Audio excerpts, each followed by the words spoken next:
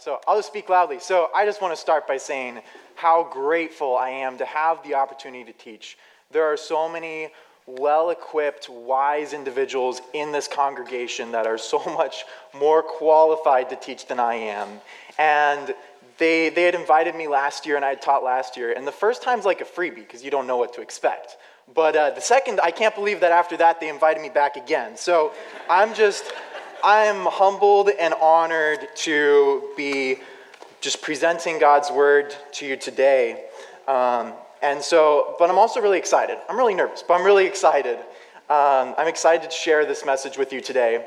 As Haley introduced in the welcome, then this is actually something that we've been studying in our student ministry in Fusion. And so we've been studying on knowing and following the will of God. And so it's something that I don't think is a coincidence, the timing of it. For me, this has been a really big portion of my life, a big transition, because I had to decide what college I was going to go to, whether or not I would go to college, and all the decisions there. And it's maybe one of the biggest decisions of my life. And so for God to have orchestrated it, or maybe Dan, who knows, but for God to have orchestrated it, for us to be studying the will of God in Fusion, and also I got to teach some of those, so I got to learn it twice on occasions. That was just so reassuring, and it really helped encourage me, and I think that you'll find encouragement and application out of this as well. So I look to a lot of people for guidance. I look to my dad, Pastor Dan. As a culture, as a whole, we look to like financial counselors, therapists. Just walking down Chicago, I'm walking down the street, and I see a sign for fortune telling. People will go to all sorts of places for guidance. But all of these people are operating off of a limited knowledge of the past. They have limited understanding of what's actually happening in the present. And as a result, they don't have any real knowledge of the future and have absolutely no control over the future either. And so even despite all of these things, we still deem it important to go to these people for advice. And some of them provide good advice, some of them provide poor advice. In fact, there's a whole new realm of profession of social media influencers, people who are specifically there where people will look to them for advice, or look to them and they can influence large groups of people. Now, you can probably see where I'm going with this. I'm pretty obvious where I'm going with this, but we have a God, and if you're a Christian, you know this personally. We have a God that knows everything that's happened in the past. He created the earth. He knows everything that's happened in the past. He has full understanding of everything that's going on in the present, and full understanding of what will happen in the future. And more than that, he's got control of what's going to happen in the future.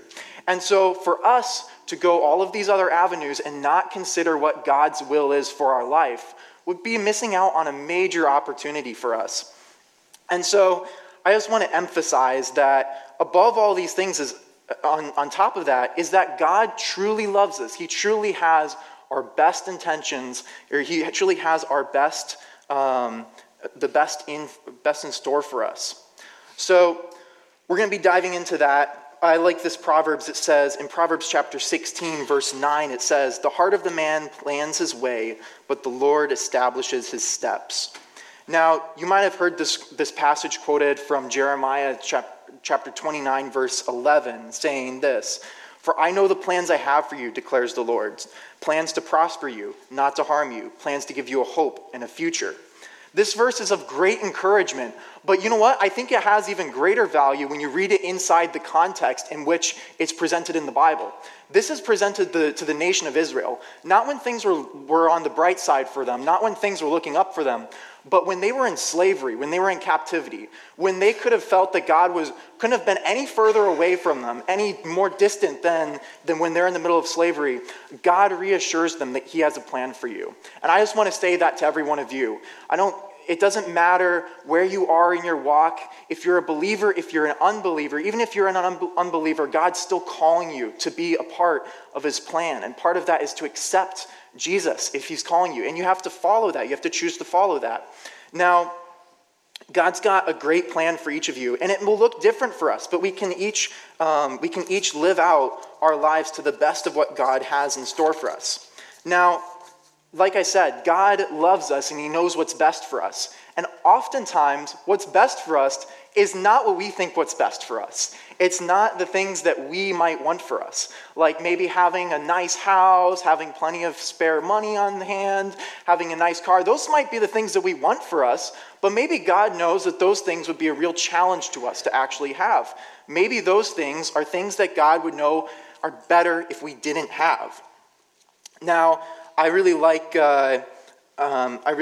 this verse here in Isaiah chapter 55, verses 8 through 9. It says, "For my thoughts are not your thoughts, neither are my ways your ways, declares the Lord.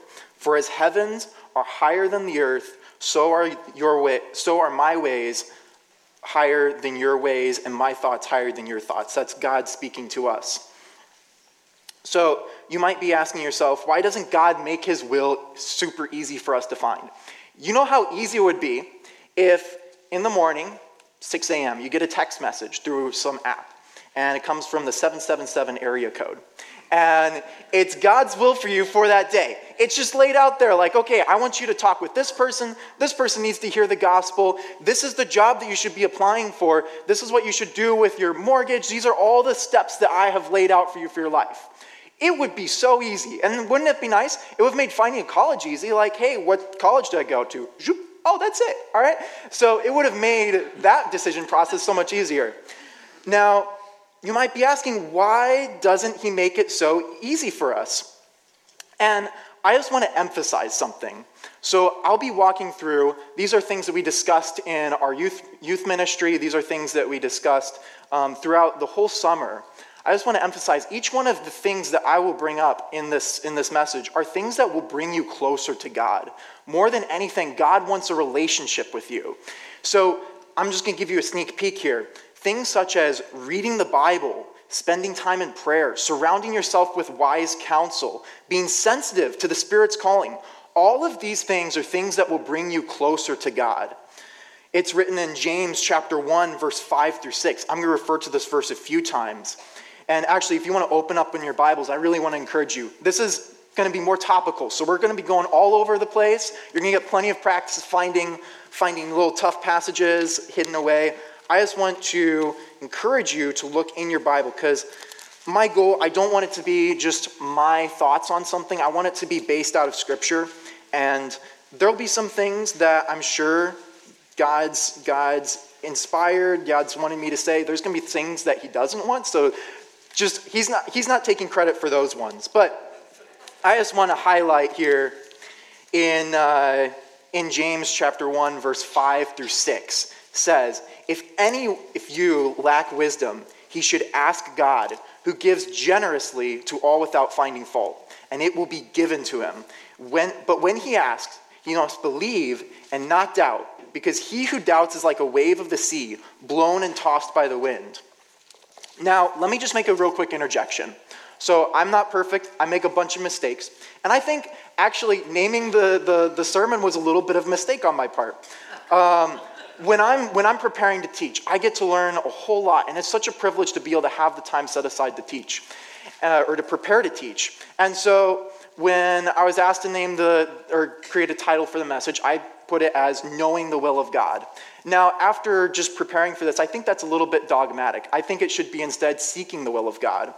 My dad gave me this little story. He said this: there was a little girl whose dad was a pastor. And so she asked her dad, "Daddy, how do you know what to say in your sermons?" And her dad said to her, "Well, daughter, God tells me what to say." Then the girl, being a little confused, asked, "Then why do you throw so many pieces of paper in the trash?"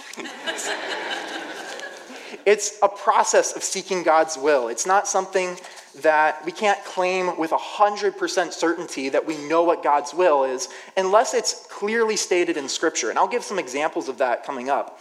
Unless it's clearly stated in God's Word. But even then, we can still apply God's Word improperly. There's plenty of examples, and I'm sure you've seen examples in your own life, where God's Word has been abused and applied improperly. But going back to the analogy I gave earlier, it'd be nice if God revealed his will through a simple text message on our phone. He doesn't do that, at least not for me. If he does for you, please tell me, that would be cool. But he has given us a text. He has given us a text with his written word that we can read, that we can look through, that we can understand.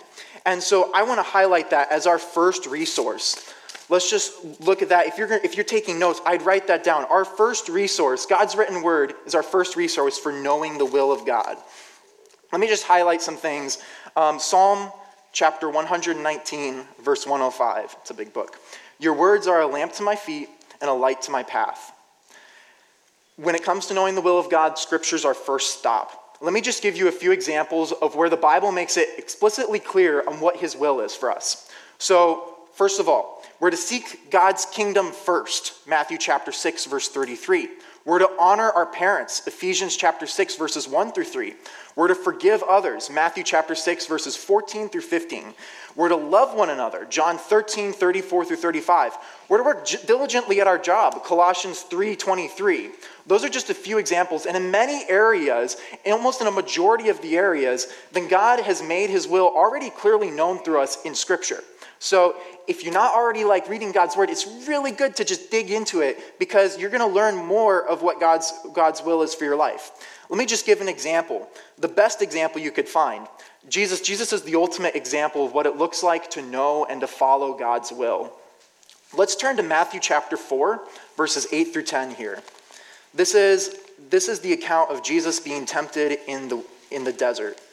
So I'll give you a minute to flip there.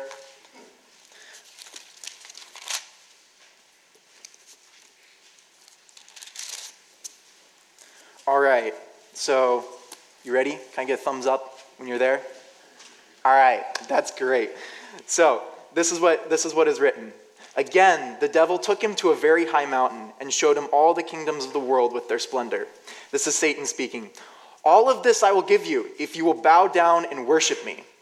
Jesus said to him, away from me, Satan, for it is written, worship the Lord your God and serve him only.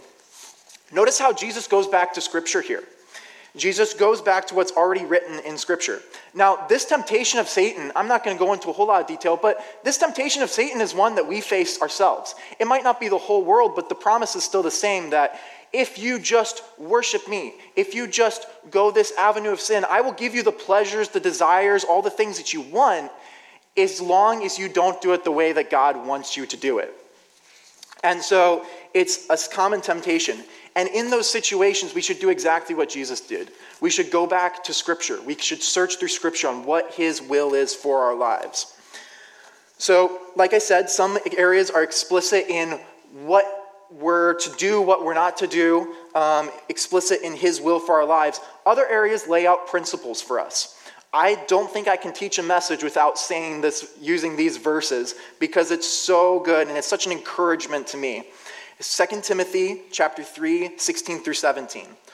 All Scripture is breathed out by God and is profitable for teaching, for reproof, for correction, and for training in righteousness, so that the man of God may be complete, equipped for every work. Now, let me just give you a rule. Pause and give you a rule real quick. And that'll be probably the next slide. God's will is never going to contradict Scripture. So if I give you advice and it contradicts Scripture, not God's will. If my dad gives you advice and for some strange reason his advice is really good, if it contradicts Scripture, then it's not God's will. And you might want to go check with me. Like, am I reading this right? And make sure that your understanding of Scripture is accurate by other people. But God's will is never going to contradict Scripture. Now, remember when in the New Testament, when Paul and Silas are going from place to place preaching the gospel? This is one of my favorite examples of what it looks like to search Scripture. He came across the Jews in Berea, and it said that they received the word with all eagerness. But what else did they do? They also examined the Scriptures daily to see if what Paul said was true. And so I just want to challenge you and challenge myself in the process. Are you digging into God's word daily? Are you reading God's word? Because I can say, I'm not a perfect man. There's times I'm really good keeping up with my Bible study. There's times where it's 12:40 and I want to go to sleep, and so I don't do my Bible study. And you know what? The times when I'm not digging into God's word on a consistent basis, those are the times where I feel like, God, why aren't you saying anything to me? Why aren't you speaking into my life and giving me guidance, giving me your will for what my life is? It's so important that we dig into God's word, just like the Bereans did. The Bereans set an amazing example, and the Bible commends them for their diligence in searching the scripture. Now, scripture is not the only resource we have. We have plenty of resources. The second resource is prayer. Scripture and prayer go hand in hand, like salt and pepper. They're always best when used together. Oftentimes, I've found that God will lead me to whatever passage I need to read. Sometimes it's just maybe I'm coming across that in my Bible study or something, or somebody else will give me a passage. But oftentimes, it's prayer that will guide me towards what kind of passage that I need to see, and then it will be revealed through Scripture.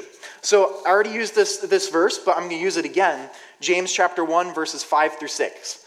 If any of you lacks wisdom, he should ask God, who gives generously to all without finding fault, and it will be given to him. But when he asks, he must believe and not doubt, because he who doubts is like a wave of the sea, blown and tossed by the wind. If we ask God in prayer, the Bible states that God gives wisdom generously. So, but there are a few conditions that are outlined in this, in verse 6. So actually, if you're not already there, let's flip back to that, because we're going to go and look at those conditions there. So James chapter 1, verse 5 through 6.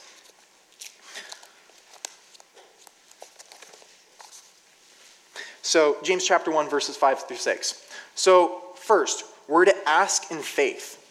So verse 6 gives us two conditions. First, he must believe. It states that he must believe in my translation. The Greek phrase is en pistei, which means to ask, and that particular part means asking in faith. The second is to not doubt, literally translated doubting nothing. So when you pray, do you have faith that whatever God directs you, whatever direction he directs you, is going to be best for you? Are you looking to God for directions, or are you looking to God for suggestions? That's a really important thing to understand, because if you're looking to God for suggestions, if you're not asking in faith, if you're doubting his guidance, you're going to be exactly like what it said at the latter part of verse 6. You're going to be like a wave tossed by the wind. Wherever the wind blows, you're not going to be following God's perfect plan for your life. Second, we're to adjust our desires. Prayer is about realignment. It's not about realigning God's will to fit with what we want our will to be, but it's about realigning our will, what we desire, to match with what God wants for us. And this is, let's see, lost my spot. All right. Jesus gives the ultimate example of what this is like in Matthew chapter 6, verses 9 through 13. Jesus not only taught his disciples how to pray, I skipped that part. So when he taught them how to pray, he said, your kingdom come, your will be done. Not my kingdom come, my will will be done, but your kingdom come, your will be done, referring to God's kingdom and God's will. And he also demonstrated this. In Matthew chapter 26, verse 39, it says, this is Jesus right before he was going to be crucified. It says, and going a little further, he fell on his face and prayed, saying, Father, if it be possible, let this cup pass from me. Nevertheless, not as I will, but as you will. Third, we're to approach God in humility. When we approach God in prayer, it's important that we approach God with a humble heart. Philippians chapter 2, verse 8 says this, in reference to Jesus. It says, and being found in human form, he humbled himself by becoming obedient to the point of death, even death on a cross. Our posture towards God, when we approach him, should be one of humility. When we pray to God, it's important that we seek him with a humble heart, understanding that his will is best. Psalm 25, verse 9 says, he leads the humble in what is right and teaches the humble his ways. Pridefulness stands in the way of seeking God's will, but someone with a humble heart when you have a humble heart, you desire to seek God's will and you desire to follow God's will. So avoid pridefulness. Try to follow God with a humble heart. This is something that can be really difficult. This can be something that's really difficult for me to do because I want my plans to be, I have everything figured out. I want it to be my plans. And sometimes I forget that God knows everything. Now, to summarize this portion on prayer, I just want to include a quote by George Mueller. I think he so eloquently describes this. He says this: "I seek at the beginning to get my heart into such a state that has no will of its own regarding a given matter. 9/10 of the trouble with people is just here. 9/10 of the difficulties are overcome when our hearts are ready to do the Lord's will, whatever it may be. When one is truly in this state, it is usually but a little way to knowing what God's will is, or what his will is." So let me transition away from prayer here and go to another resource. We talked about scripture and prayer. They go hand in hand. So third resource that we have is seeking the advice of spiritually wise counsel. This is so important. So while scripture and prayer are essential in knowing this, we can be missing out if we don't seek the advice of others.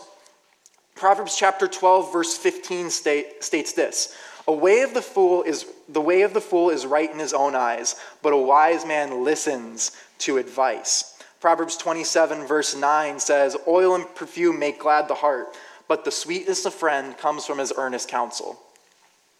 As you might have heard this past week, I was at orientation, new student orientation at Moody. And probably one of my favorite parts at Moody is just meeting all of the people who are on fire for the Lord. It's such an encouragement. And so for lunch, I've just been lunch and breakfast and dinner. I've been kind of jumping around tables like an extrovert would do.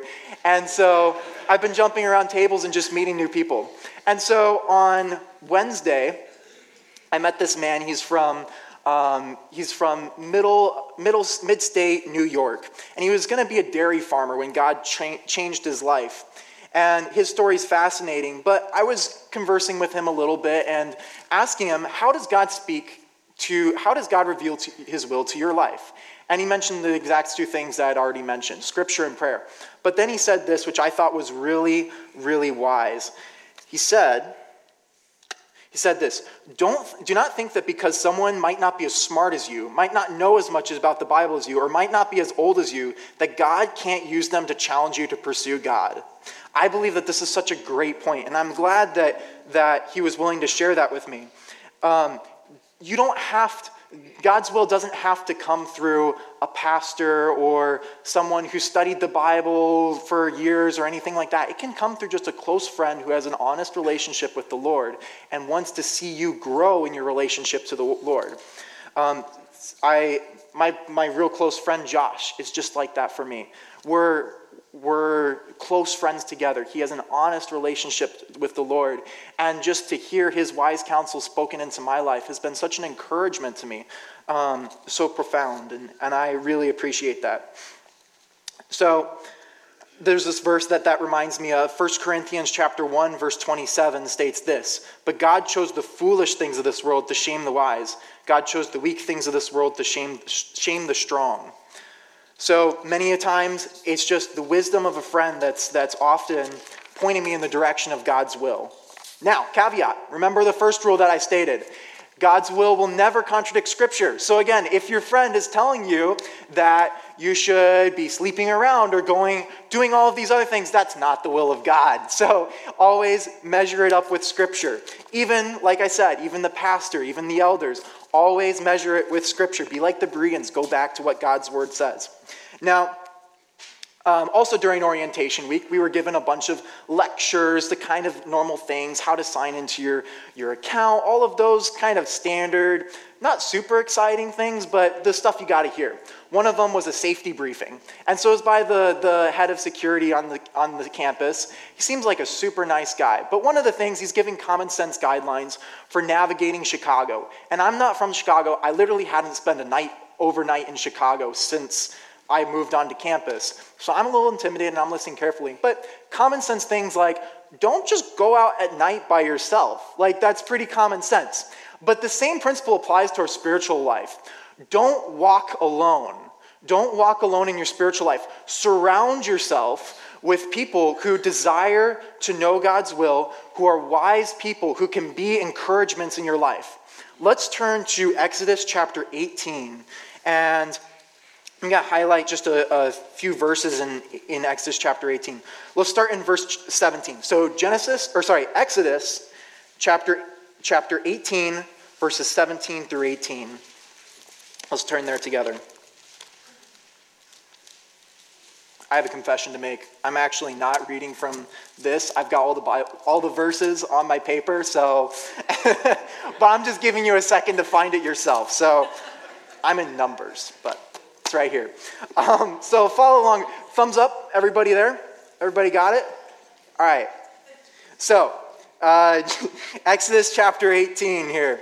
Moses' father-in-law replied, need context first. So Moses is acting as the judge. He's settling disputes for all of the Israelites and just wearing himself out. He's probably thinking, yeah, this is a good job. Like this is a good thing to be settling disputes, sealing up arguments. Like all of these things are good things to be doing.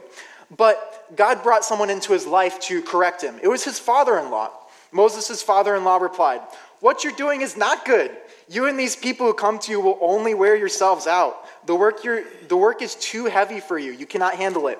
Then he proceeds to give him instructions on how to divide up the task. And that's application in and of itself. But I want to emphasize the point that God brought someone who he may not have been expecting to receive godly advice from, but he brought his father-in-law to give him advice for what to do. And God was able to speak to deliver his will for Moses in his life. Now, my dad gave me this really good point, and I can't take credit for him, but he took credit for him. He said that he said that we've all got blind spots. Moses was somebody who was truly pursuing God's will, yet he still had blind spots, right? And I think about it, it's so ironic because I'm preparing for this, I'm praying through the passage, I'm reading the passage, and I come up with, I pull out some points of application, and I'm like, wait, that's super obvious. I should have gotten that. Why did I miss that? But then I realized I got blind spots too. So we've all got blind spots, and it's important that we remember that we do, and we surround ourselves with others. One of the blessings of being part of a men's ministry is that you surround yourself with Jethros, with people who can speak wisdom into your life. It's such an important part that you surround yourself with the Christian, as my floor mate said, the brethren, which just sounds cool. It's so important that you surround yourself with wise counsel, with the brethren. So I want to move on and also real quick emphasize that you should, or do you know who the Jethros in your life are? Do you know who those people are who can speak wise advice into your life? So identify those people and listen to them. Are you willing to hear what they say and stick close to them, surround them? Those people are going to be good friends for you. So let me just highlight a fourth thing. I know sermon outlines are supposed to be like 3 points, but 4, 5, it's all right. It's before Bible college, so they haven't said I can't do this. All right. So, as I mentioned, there's 2 primary resources to discerning God's will, Scripture and prayer. And then we've covered the importance of wise counsel, but I'm going to put in a third one here, and that's having a sense of peace from the Holy Spirit. So, when I was, let me just pull up this passage. And I forgot to put the reference on it. I apologize. But this is what the passage states. It says, "Likewise, the Spirit helps us in our weakness, for we do not know what to pray as we ought. But the Spirit himself intercedes for us with groanings too deep for words. And he also searches our hearts and knows what is the mind of the Spirit, because the Spirit intercedes for the saints according to the will of God." So in just these 2 verses, it highlights 2 or 3 really important things. 1, the Holy Spirit helps us in our weakness. 2, he intercedes for us. And 3, he intercedes according to God's will. We don't know what God's will is for us. We often don't know what God's will is for us. And so even when we don't, the Holy Spirit is interceding on our behalf according to God's will.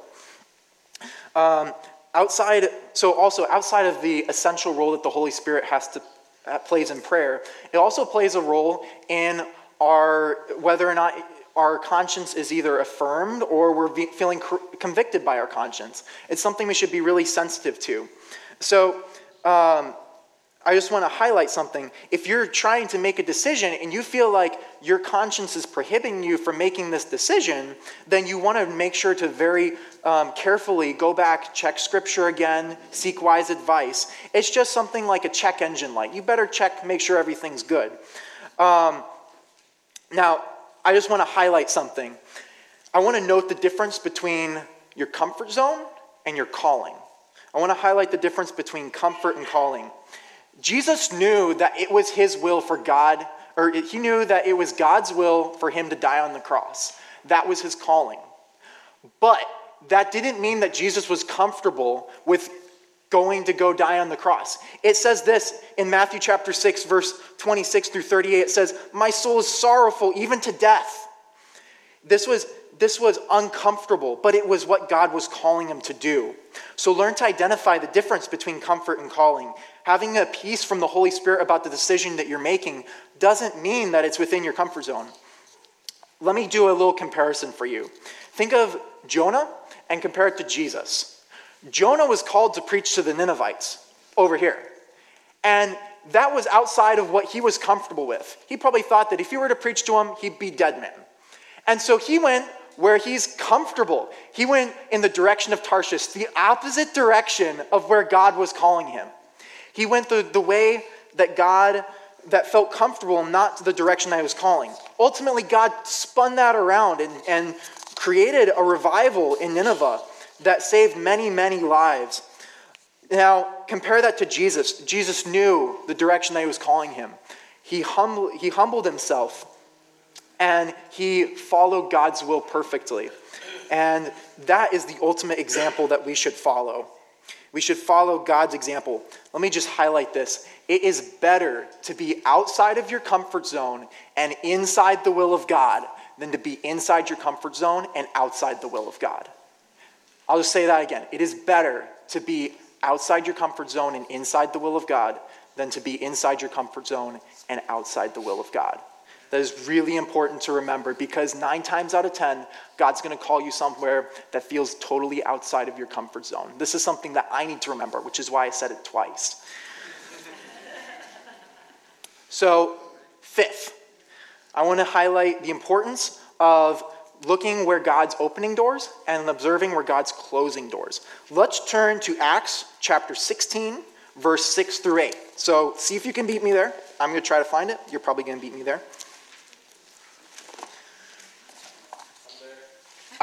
Shoot. I'm chapter 9, chapter 16, verse 6, and I'm still going to read from the page because that's the translation I chose. All right. So, thumbs up, verses 6 through 10, chapter 16, verses 6 through 10. All right, I'll wait a minute. I hope I'm not losing you. I don't see as many thumbs up as when I started. All right, there we go. That's it. That's the cue. Okay, so this is Paul's second missionary journey. It says this: "And they went through the region of Phrygia and Galatia, having been forbidden by the Holy Spirit to speak the word in Asia. And when they had come to Mysia, they attempted to go to Bithynia, but the Spirit of Jesus did not allow them. So passing by Mysia, they went down to Troas, and a vision appeared to Paul in the night. A man of Macedonia was standing there, urging him, saying, 'Come over to Macedonia and help us.' And Paul had seen the vision and immediately sought out to go to Macedonia, concluding that God had called him to preach the gospel to them." So understand that God may close some doors in your life to lead you in a place where he's calling you, to direct your path. In Paul's second missionary journey, he had 2 doors closed on him, both in Asia and also Mysia. God closed the door on both of those places. But you know what? Paul didn't fixate on the doors that God closed. Paul fixated on looking for where God was calling him next. And God revealed his will to him at the proper time in the proper manner. God revealed that he was to go to Macedonia. And as a result, there was a flourishing ministry that started there. For example, Lydia and her household, who were eager to hear the gospel, and they found out and they accepted Christ, and their whole household was saved, which it doesn't state it explicitly, but I can only imagine that they were so on fire that they wanted to tell the people around them as well. So shortly after they went there, shortly after God closed the door, he opened the door to a new opportunity. So I want to highlight in your life, don't become fixated on the doors that God closes in your life. It's going to happen. There's going to be something where you really believe that God's going to call you in a direction, and it's going to seem like the door closes on you maybe. You might think, why is this? But it could be because God's calling you in a different direction. Now, it's always important that we keep seeking God's will with scripture, with prayer, with wise counsel, while being sensitive to the Holy Spirit, and also being observant for the opportunities he's opening up. Because more often than not, there's opportunities that we don't notice because we're not looking for them, and we're too fixated on the opportunities he's closed the door on.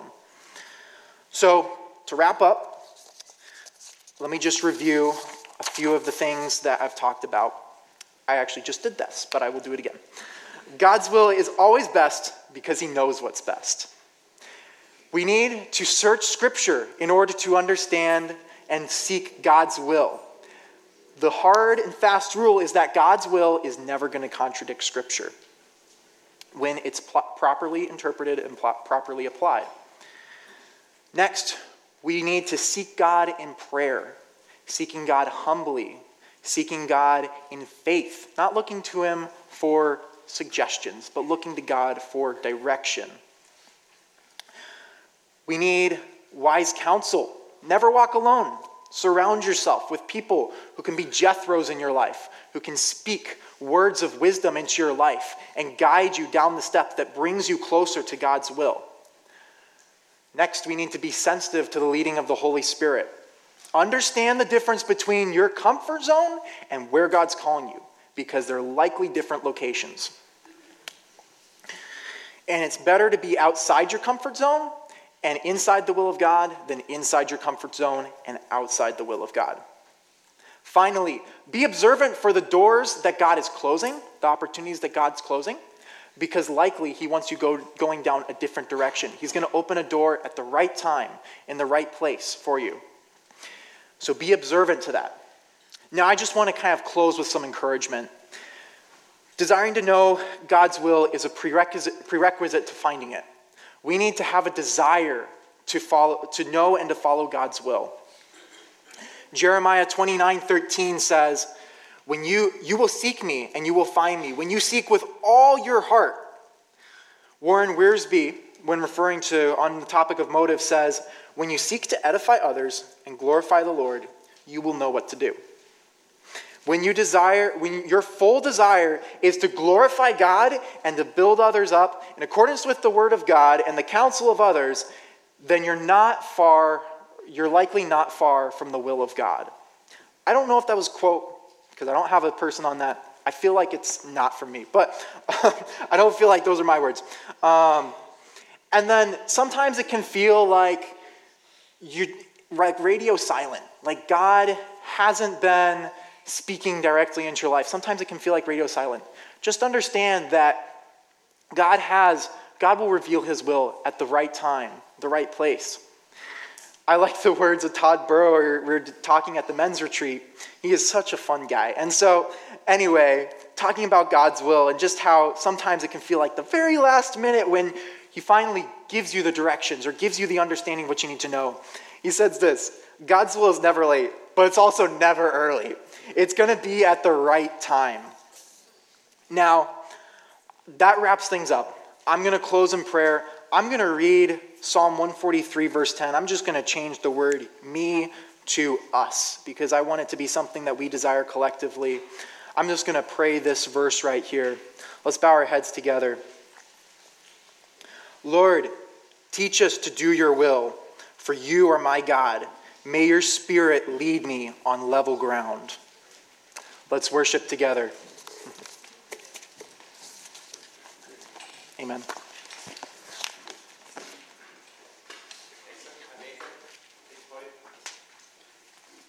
Oh, yeah. Excuse me.